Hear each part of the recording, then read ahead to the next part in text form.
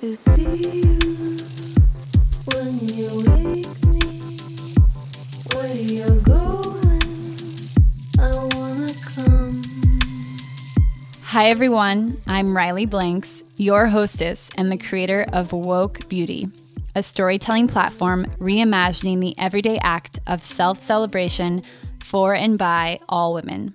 This show brings you unfiltered conversations with a dynamic myriad of female visionaries who have developed personal success despite trauma and hardship by leaning into grit and discernment. We explore the messy, interwoven realities of mental health, holistic wellness, intricate family dynamics, racial complexity, and the exceptional discoveries that lead to fulfillment. This is our pledge to the power of resilience and the impact of perspective. Today's guest, Carly Johnson, is a non-toxic living expert, certified health coach, Hashimoto's patient and advocate, and the creator of Frolic and Flow. Frolic and Flow is a space for simplified, reliable wellness information for those in pursuit of taking care of their own health and the health of their families from a natural point of view. Carly is the co-creator of the Healing Hashimoto's course and host of the Doing It Different podcast. She lives in sunny Austin, Texas with her husband. My favorite part of this interview is when Carly dives deeper into her approach about free medicine. In a world where self-care is so often a marketing grab, it's refreshing to hear tips and tricks that cost nothing at all. Good morning, Carly. Good morning. It's almost afternoon, but it's still morning. Yeah. So good morning. It's cozy and cold here, so it still feels like morning. It does. It kind of feels like morning till night. It's weird. Thank you so much for joining me. I'm honored to have you here in my presence in this little makeshift studio. Yes, thank you for having me. I love your work, and it's awesome to be able to connect today. Thank you. Okay, so we're going to start sort of from the beginning. Tell me more about your time in the Peace Corps as a health volunteer. I read a little bit of your work with them, and it just sounded really interesting and honestly like a different experience than what I've heard most commonly in regards to the Peace Corps. It sounds like you had a really positive experience with them. Maybe not. I don't know. Yeah, yes and no. I think I had an experience that covered all the entire spectrum of emotions, success, failures. So after college, I went to the Peace Corps. I specifically requested to go to Africa as a health volunteer because in college, I had volunteered at an HIV/AIDS orphanage in Tanzania. And I absolutely fell in love with the work and the epidemic. As strange as that sounds, it was just so fascinating to me because it's a health issue, it's a politics issue, it's a socioeconomic issue, and I love learning about it. So a few years later, I applied to be in the Peace Corps, and I went to Namibia, which Namibia, most people haven't heard of it. It's a small country above South Africa, and it was actually a part of South Africa until apartheid. And when apartheid ended, Namibia broke off. And it is the second least densely populated country in the world. Wow. So you can drive hours and see no one. I was on the Botswana-Namibia border, and I was working in the Kalahari Desert. And I was a health volunteer, like I said. My project was interesting because my bosses were actually in Washington, D.C. So the funding was coming from D.C. and they wanted to look at how we could build community health volunteer programs where the community could take notes and bring information about different illnesses, pregnant women, symptoms to the clinic and have the clinic respond. Does that make sense? Yeah. Mm-hmm. And so I was in charge of facilitating that project and the volunteers and making sure it was running smoothly and everyone knew what they were doing and when they needed to report data. And the project ended up failing. They ran it in 3 different areas in the country, and mine was extremely rural. They also did semi-rural, and the semi-rural project did really well, but just the nature of the area I was in, people live 2 hours from each other, and it made it really hard to get to the clinic to turn in data, to report, even to go to your neighbors and understand what health issues they're facing. That's really interesting. And so you mentioned something about working with HIV, especially between mother and child. Can you talk more about that? Yeah. So I part of my job was also working in the clinic with the nurse who was there. And there we had a cohort of HIV positive mothers and HIV positive people who we would help treat. And we also did a lot of education and work around reducing mother to child HIV transmission, whether that was education, whether that was handing out condoms, making sure people were compliant with certain medications. So that was a lot of my work around the mother to child transmission and with HIV positive people. Very, very cool. Did that feel rewarding? Was there success in that, or was it like a constant battle? Yeah, I think there were a lot of successes, but there were also failures. It's an extremely poor area and country in terms of the population, not necessarily the government. And so there's a lot of heartbreaking moments. And there are also some really big wins. And I think everyone in the Peace Corps experiences awesome moments where they feel like they're helping and contributing and making such a difference. And then weeks or months where they're like, what am I doing here? I'm not helping at all. My message isn't being heard. I'm not really contributing. And I definitely felt those fluctuations. Yeah. And so alongside doing that work, what was your lifestyle like? Were you there for the full 2 years nonstop? Did you ever come back to the States? Yeah. So this kind of ties in with my love life and my husband. But so when I was there, my life was interesting. I lived 2 hours on a dirt road from the closest city. So from the closest grocery store, from the closest police station, post office, I was out there. And I didn't have friends around. I lived at the school with all the teachers, and I didn't have running water in my house. I showered outside. I did a lot of bucket bathing. And then I would have to hitchhike in to get groceries about once every 2 weeks. Wow. Yeah. And to answer your question, did I stay the full 2 years? I didn't. I ended up leaving about 16 months in. My boyfriend at the time, he came out and visited me and ended up living with me in my village for a month. And then we went and traveled around Mozambique and South Africa for another month. And I realized at that point that I really wanted to be with him, that another year long distance relationship from Los Angeles to Namibia wasn't going to work. And my project was failing. Like I said, we lost funding. So I just said, hey, I'm going to go home. My project's coming to an end and my relationship's super important. And I still think today it was one of the best decisions I ever made because I ended up marrying my boyfriend later, much later. And that's really important to me. Yeah, that's really, really cool. Yeah. So, I mean, it's amazing that you had such an impact regardless of, I don't know how we define failure anyways, right? But, and found love and like basically a big part of your life, Yeah. So. I had met him 6 months before leaving. And when we met, I said, I'm going to the Peace Corps. This has been a goal of mine for so long. I love you, but I have to do this. Yeah. And so I really did get to do both. I ended up having what I look back at as an awesome time in the Peace Corps, and I still have my relationship today. Through some of our discussion, you've mentioned that your body deteriorated. So when we're jumping, I don't know how far forward we're jumping. Yeah. But we're moving forward. Yep. How did you succumb that? How did you deal with that? What did that involve? At one point, and this was about 2 years after I'd gotten home from the Peace Corps, so I don't know if there was much correlation, except for I was on antibiotics for an extended period of time for anti-malarias. But my body kind of failed me. There was a point where I was experiencing so many different symptoms. I started working from home from my job because I didn't have energy to go in the office and really just be around people all the time. And the things I love to do, I kind of stopped loving. I had rashes everywhere. I already told you my energy was just completely depleted.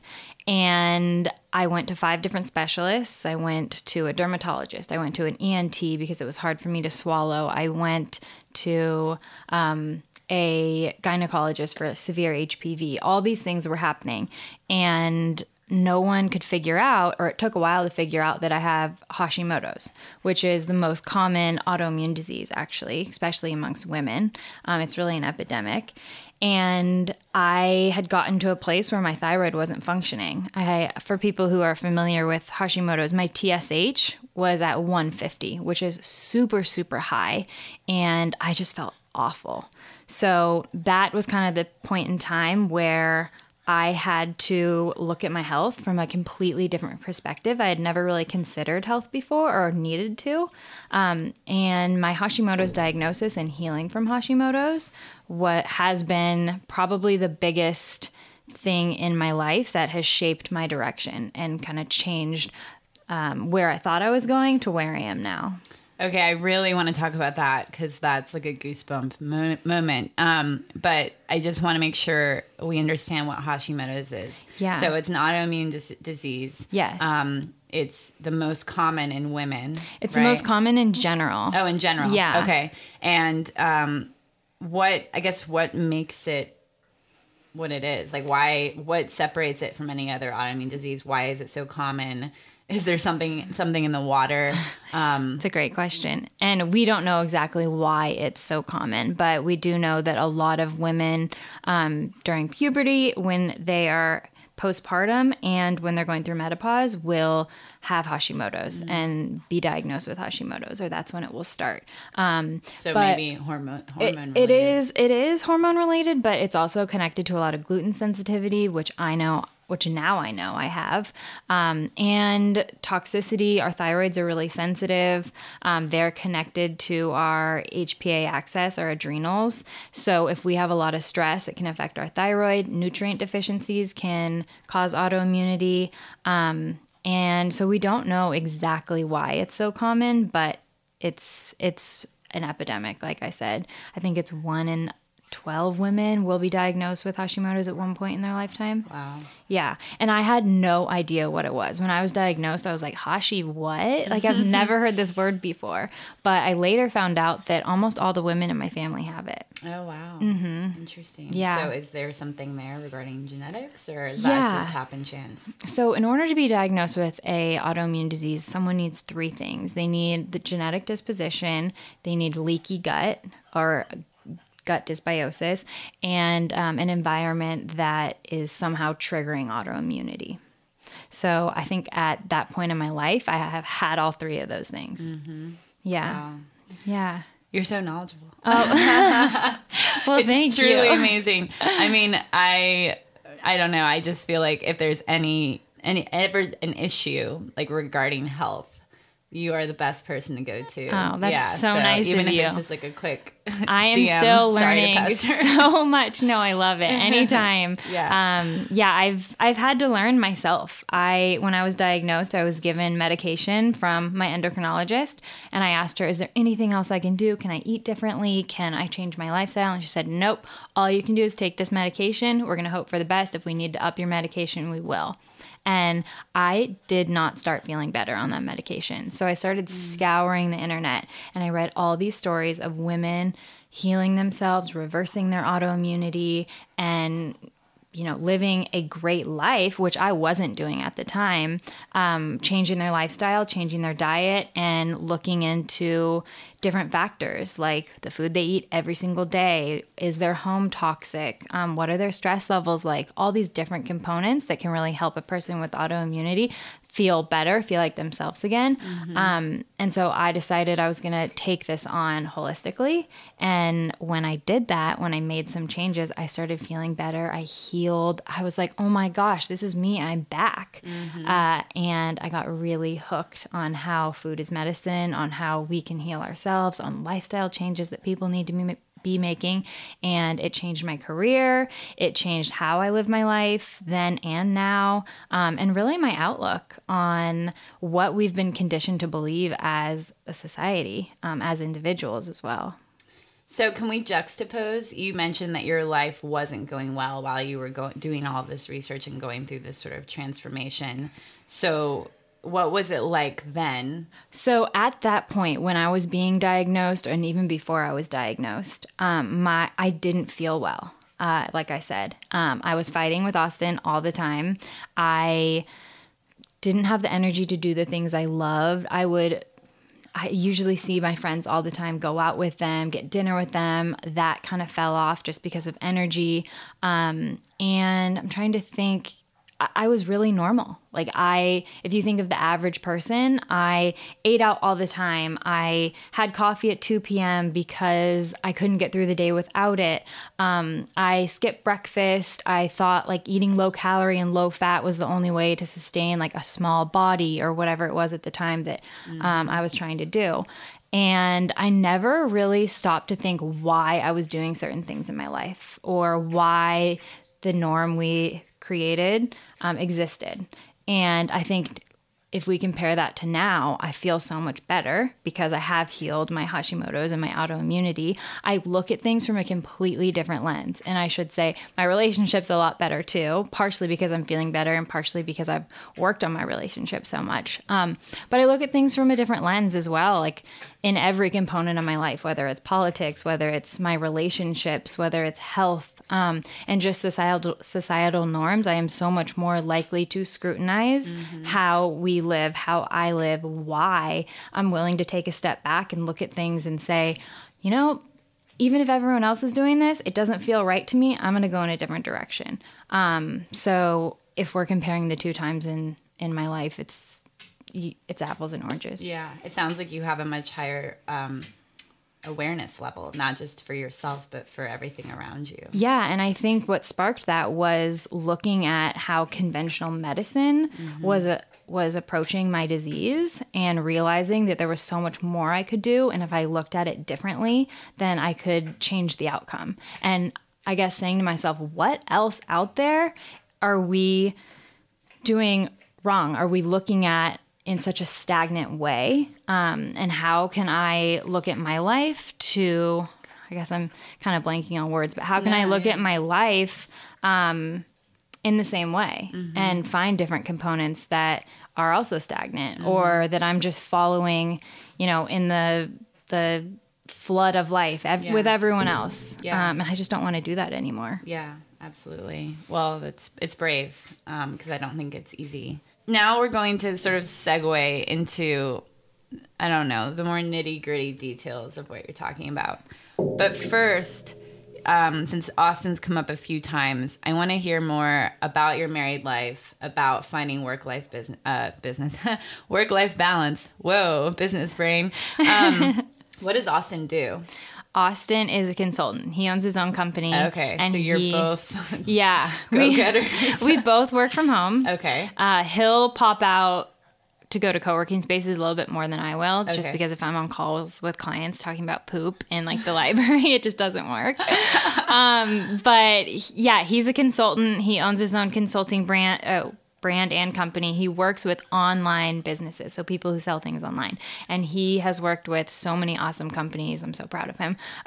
Like Four Sigmatic and ButcherBox and Stance Socks. And he specializes in customer retention. So a lot of email stuff, a lot of website optimization, but he's doing really well. That's awesome. Yeah, that's so needed. Yeah. I went to a few talks at Austin Startup Week. I do think it's so important, especially for other businesses. Okay, so you're both entrepreneurs. He's in and out sometimes. I still imagine that could get close quarters at times. Oh, totally. We see each other all the time. We're around each other all the time. And I think it's amazing. It's great. We get to have lunch together, so like 4 days a week, or sometimes we have breakfast together. We do what we can, but it also means that we have to carve out and be so much more conscious about the quality time we spend together. Yeah, that makes sense. So what does that look like? Usually walking together daily. We're always like, walking is the reason we're together. It's the reason we have a healthy marriage, just because we spend so much time outside, leave the phones behind or put them on airplane mode, talking about our days, connecting, working through things. That's really important to us. So since we do work from home, we try to have like a separation, work days over, walk, and then kind of like personal life starts. But I feel the same way about walking. It's actually, I think there's something to be said for like allowing your body to be moving. Totally. And so that your brain can kind of be jogged. I don't know. It's almost like EDMT therapy. I mean, I'm taking it a little far, but I don't know if you know what that is, but like it's kind of an activation of the brain. Right. You know? And so I feel like when you're walking, there's a rhythm there. And so then your brain syncs with the rhythm. Yeah. And then if you're with someone, like, totally you're sharing in that rhythm. Yes, and it's just our habit. Like we rely on it. Yeah, definitely. No matter where we are, if we're traveling, if we're home. Awesome. Yeah, that's really cool. Okay, let's go into more health. Yeah. So free medicine, that's Yes. like your big thing right now. Tell me what that means, what that looks like, and your favorite forms of free medicine. I do think a lot of people have the misconception that medicine is this like expensive, corrupt thing, you know? Yeah, And it doesn't and have it to can be. be. It can be this expensive, corrupt thing. And I'll take a step back and say that I work with people to reach certain health goals. So generally, when I'm working with a client, I'm referred to them by a functional medicine doctor, and they are working towards various things. And a lot of times, no matter what their goals are, I'm working with them toward on their diet, on movement, on stress and sleep, on their toxin exposure, and then on their community, happiness, mental health. So throughout our work, some things do cost money. Like certain supplements cost money. Buying higher quality food, it's going to run you a little bit more each month. But there are also so many things we can do that cost $0 that are really healthy and really imperative, and I think go back to the basics and the foundation of health. So some of those things, like you mentioned, are like we already talked about walking.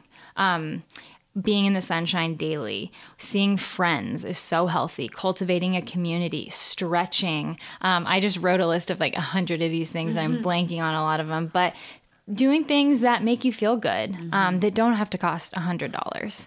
And so free medicine is my way of talking about the little things that add up, that make us feel good, that empower us, that get us outside, that get us moving, that get us back in our bodies. So it just made me think about discipline because it's so hard, I don't know, sometimes to take care of yourself. Definitely. You know? And I recently heard this benefits many things, just going to bed and waking up at the same time every day. And if you think about when you're a little kid, like that's how your parents, you know, schedule you. They're Yes. like 8 o'clock, go to bed. Yep, bedtime. 6 o'clock, wake up, you know? And it makes sense. Like your body, back to rhythm, your body needs that rhythm. It needs a schedule. I think it Totally. functions that way. Totally. But it's so hard. Like if you watch shows, you know, or if you know, like I sometimes work till 8 and I don't want to eat at dinner at 4. You know what I know. mean? So like there are all these obstacles.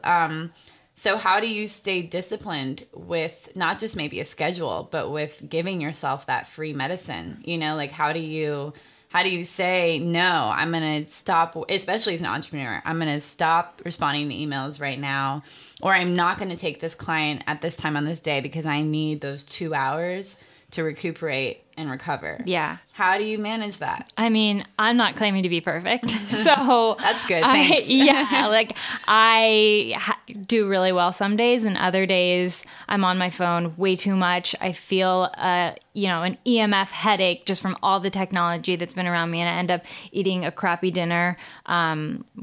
Not necessarily junky food, but just like not a complete wholesome dinner around 8 o'clock. So don't think that I have it all together, but I do have a few things I do that make me feel good. And usually when I feel good, I make better decisions for that day. And then also for my day tomorrow, if that makes sense. So like if I'm in a good space and I've had a productive day, usually it's because the few things I've done in the morning have really propelled me to be in a good headspace. And that night, I am more likely to want to make choices to increase my productivity and happiness then and tomorrow. What are those things that you do in the morning? I have a few things I do in the morning. I'm not one of those people who has like a really strict morning routine. Like I wake up at 6 a.m., I do X, Y, Z, and I'm done in 27 minutes.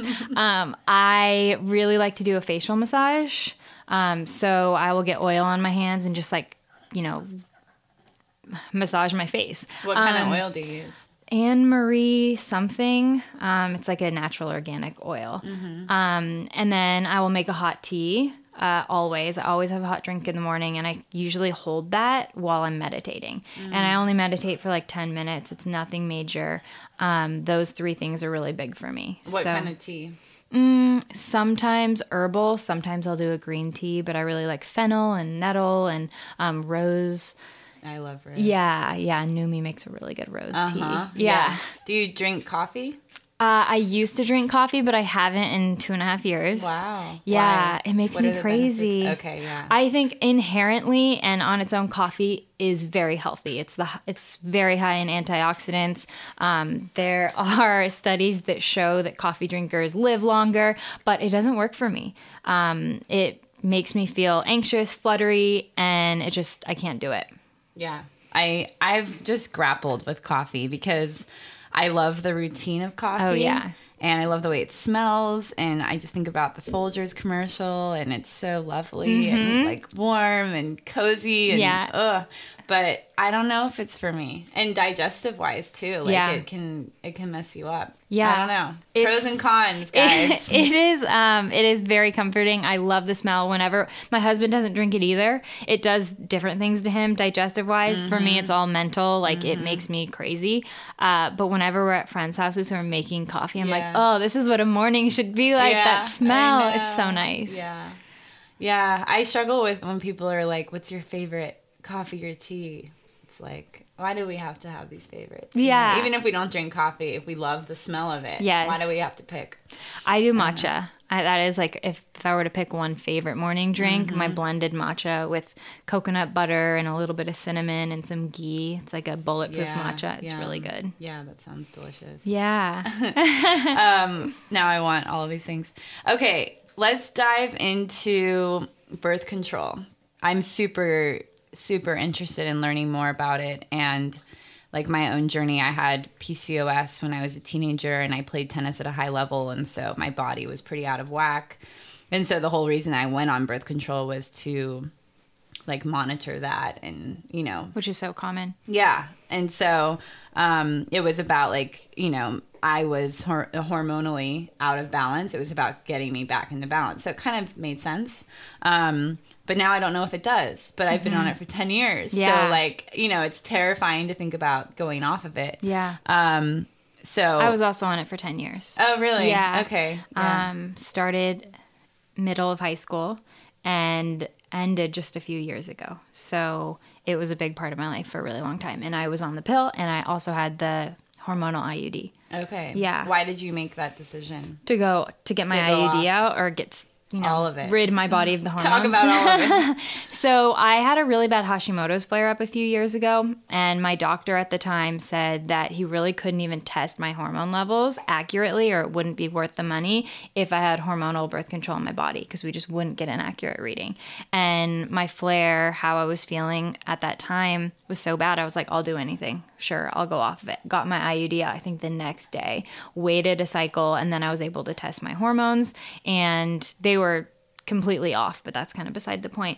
And then I just started reading more and more about like, what is birth control? What's it doing? Why do we all rely on it so much? Like, do we need to? And I learned a lot.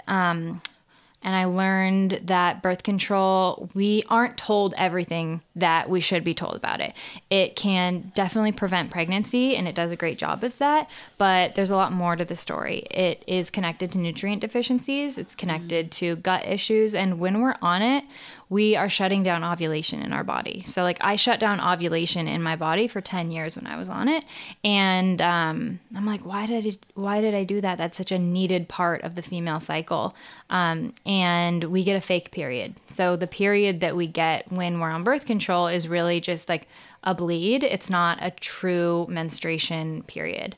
So my body was out of practice for ovulating and menstruating, or like a real period bleed for a really long time. And it just didn't seem natural to me. So when I started looking at the connection to thyroid autoimmunity and gut issues, I was like, I gotta start talking about this and I need to make a change. And so my doctor was like, you should start charting using the fertility awareness method. And I did. And we were kind of talking about this earlier, but it didn't work for me. I really didn't like taking my temperature every morning and then putting in a chart and trying to figure out when I ovulate. And I didn't trust myself to make the right choices around it. So I switched to a fertility tracker called Daisy, which I have a huge blog post on. If anyone has any questions, I answer like a million questions and talk about my experience and how I got my husband on board and everything. Which has been great for me, the fertility tracker. Yeah. So how does that Okay, let me digest everything you said. So you went on birth control after 10 years. That all makes so much sense. And I was telling Carly earlier, I went to this like talk last night that was led by a doula, and I was super apprehensive because I assumed it would be for people that want to have kids, which I'm not at that point in my life right now. But it was actually really educational because we learned so much, not just about the reproductive system, but about like the anatomy of like femalehood and like a lot of the stuff no one ever knew. It was crazy. Like, for example, you mentioned taking your temperature. Your temperature actually fluctuates based on where you are in your cycle. That's crazy. A lot of people don't know that your menstrual cycle is tethered to the moon. Like literally, it's science, Yeah. And so it's all super crazy that we're not taught these things, but neither here nor there. The Daisy fertility tracker, I think probably for a lot of people is terrifying. Like, does it really work? Yep. How legitimate is this? But also, I'm curious to know where you get a lot of your information. I know you come from an incredible education, Loyola, right? Yeah, Loyola Marymount. But in today's age, there's so much stuff that's so spewed much that's not all of it's accurate, not all of it's real. My favorite, I've personally done a lot of research, and my favorite websites for women's health is Dr. Jolene Brighton. She is a naturopathic doctor out of Portland, Oregon, who's absolutely incredible. She coined the term post-birth control syndrome, and her information is spot on. She is a renegade. I love that woman. So that is a great source for women's health. I also like Dr. Laura Bryden. She wrote the book Period Repair Manual. So those are my two go-to for women's health now. That's awesome. Yeah. I think it's just so hard to find.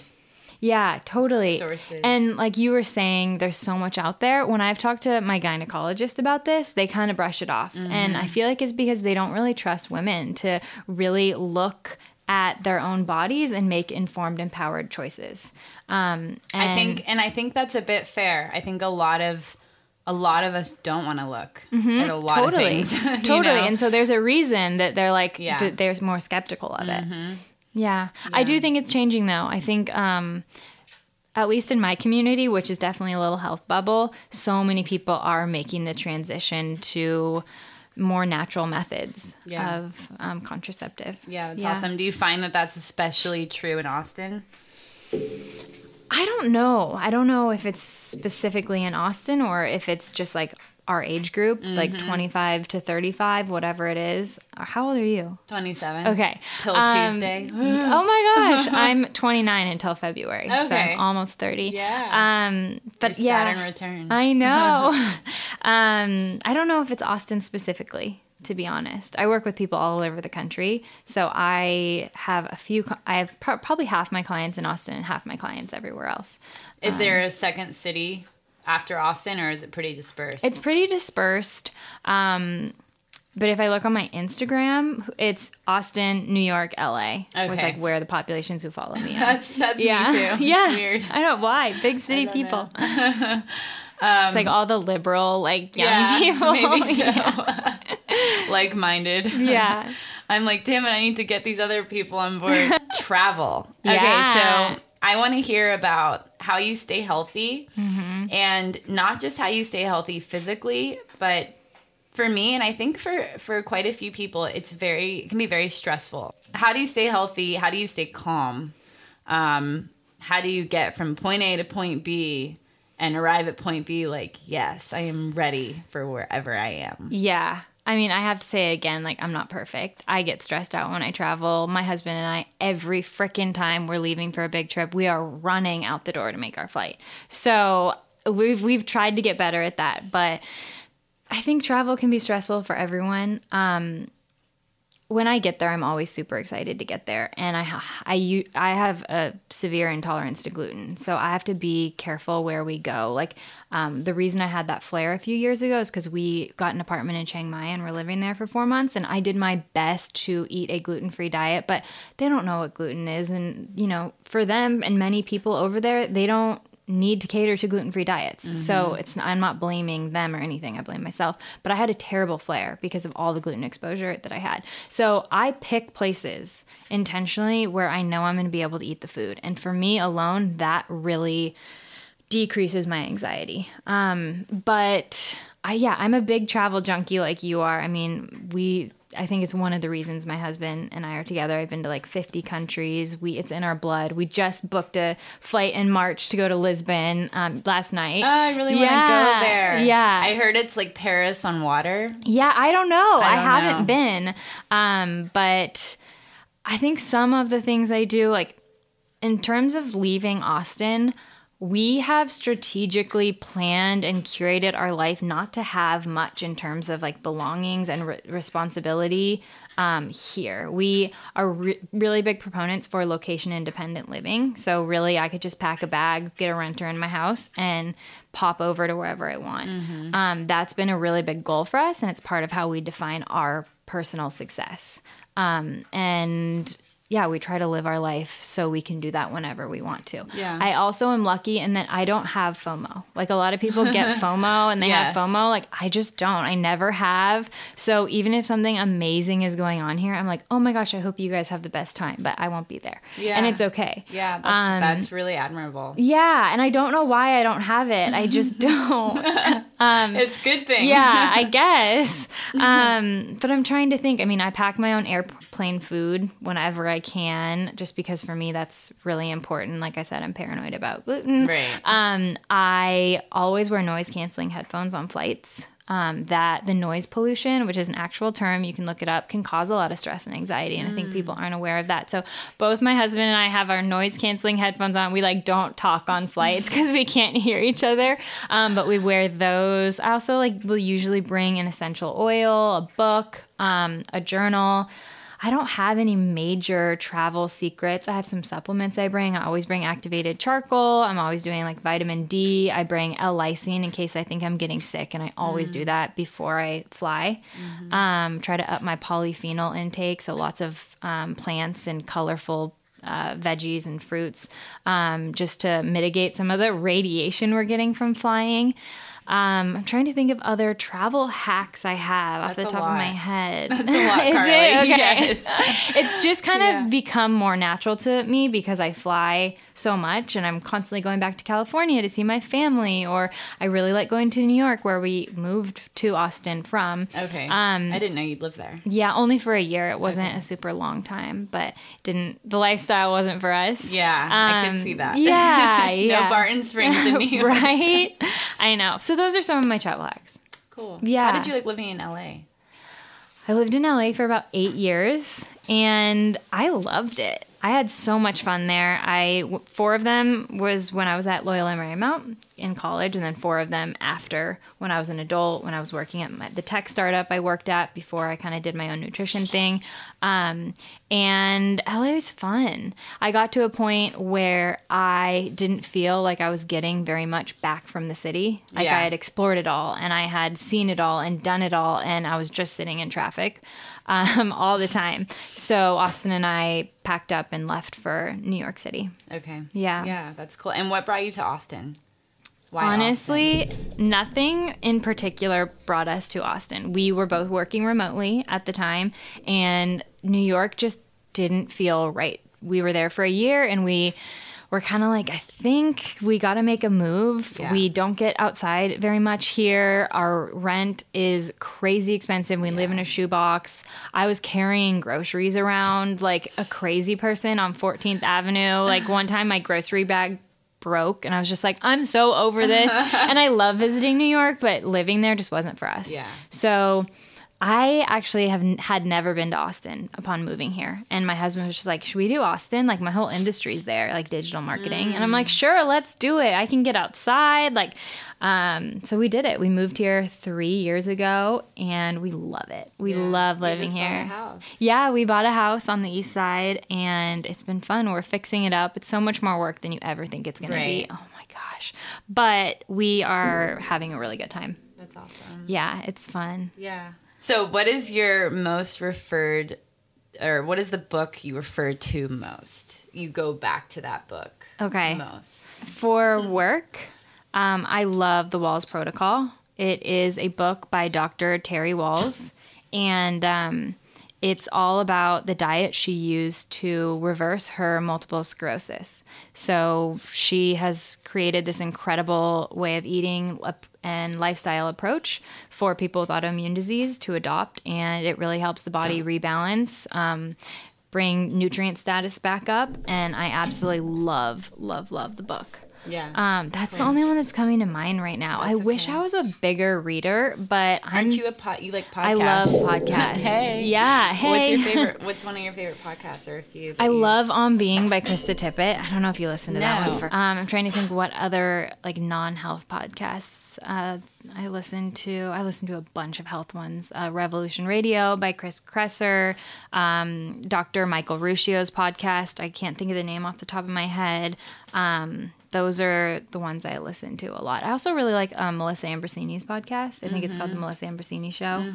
So I definitely have my favorites. I listen to my husband's podcast a few times. That's cool. Yeah, it's a marketing podcast, so it's not super applicable to me, but it's fun to like hear him do his thing. Yeah, that's awesome. So I wanted to, before we wrap up, hear your next steps. And within that, I know you mentioned that you have a hard time being in charge of yourself sometimes, which really resonated with me. And you mentioned, is it Gretchen Rubin? Or no? Yeah, her test. The Four Tendencies test. Yes, exactly. Kind of like about procrastination and stuff like that. So are your next steps wrapped up into that self-growth? Or is that something that you're just kind of aware of and working through? Yeah, I'm definitely aware of it and working through it. I'm an obliger on Gretchen Rubin's 4 Tendencies quiz, which means that So am I. Yeah, we're both obligers? Yeah. So we do much better when we have deadlines, groups, people we need to please, or people we need to submit work to, rather than like getting stuff done on our own. So I do really well with clients because I need to perform for them. I need to get them there. And it's not necessarily that you're a people pleaser. Like, I would say I'm not a people pleaser. But in order for me to be productive, get my work done, and really, like, be successful, I need a team or people around me to hold me accountable. That's what it is. It's not like we're people pleasers. Right. So that's why the client work is great for me, because I need to get them things on time with due dates. However, moving my business in other directions when it's just me that I'm reporting to or me holding myself accountable, it doesn't work as well. I have like 18 unfinished blog posts in my WordPress. Story of my life. Yeah, and it's just like, okay, I wish I either need to hire someone to be like, all right, this is due, you got to get it done, or I need to figure out a direction that is still client focused, that isn't only on health. I'm trying to move away from one-on-one work and not like cutting it off, but just gradually, because I'm finding that a few things. One, I'm only compensated for the time I put in. There's no passive part of my income, which I'd like to change. And two, food and health is great, but where I am right now is that my health has brought me to a place where I am looking for growth in other directions. So like, I feel really good right now, and I'm able to explore other things. And those other things are what are really interesting to me and what make me excited and what make me want to push the limits. What are they? You know, it's not even like one or two like pillars or it's more just like, how can I push my limits? Like, where do I want to go? How can I manifest different things? Like, do we want to go live in a different country? Like, I feel great now and have for a while, and that enables me to do so much. And that's why I think health is so freaking awesome, is because I have the opportunity now with my health under me to do what I please and to decide what it is on this amazing earth that I want to pursue. Yeah, that's beautiful. Yeah. So if you were giving a sentence or two, piece of advice, a little nugget to yourself when you were struggling and you were, you know, recognizing that you had this autoimmune disease and going through it? I would say trust your body, cook your own food, and address your stress with a professional. That's what I would say to myself. Thank you so much, Carly. Yeah, this was so fun really and so appreciate easy. it. Good. Just like, I'm glad. I Just love having it. tea and chatting. Yes, exactly. Thank you again. I can speak for many people. We are so grateful for you, not just for taking care of yourself, but for taking care of so many others and for sharing your story and being authentic and compassionate and transparent. Thank you so much for joining us. You can connect with us on Instagram at Woke Beauty or me at Riley Blanks and learn more at wokebeauty.com. If you enjoyed this episode, please subscribe and leave a review on Apple Podcasts. It helps a lot. Until next time, have a beautiful day, even if it's not that beautiful. Oh.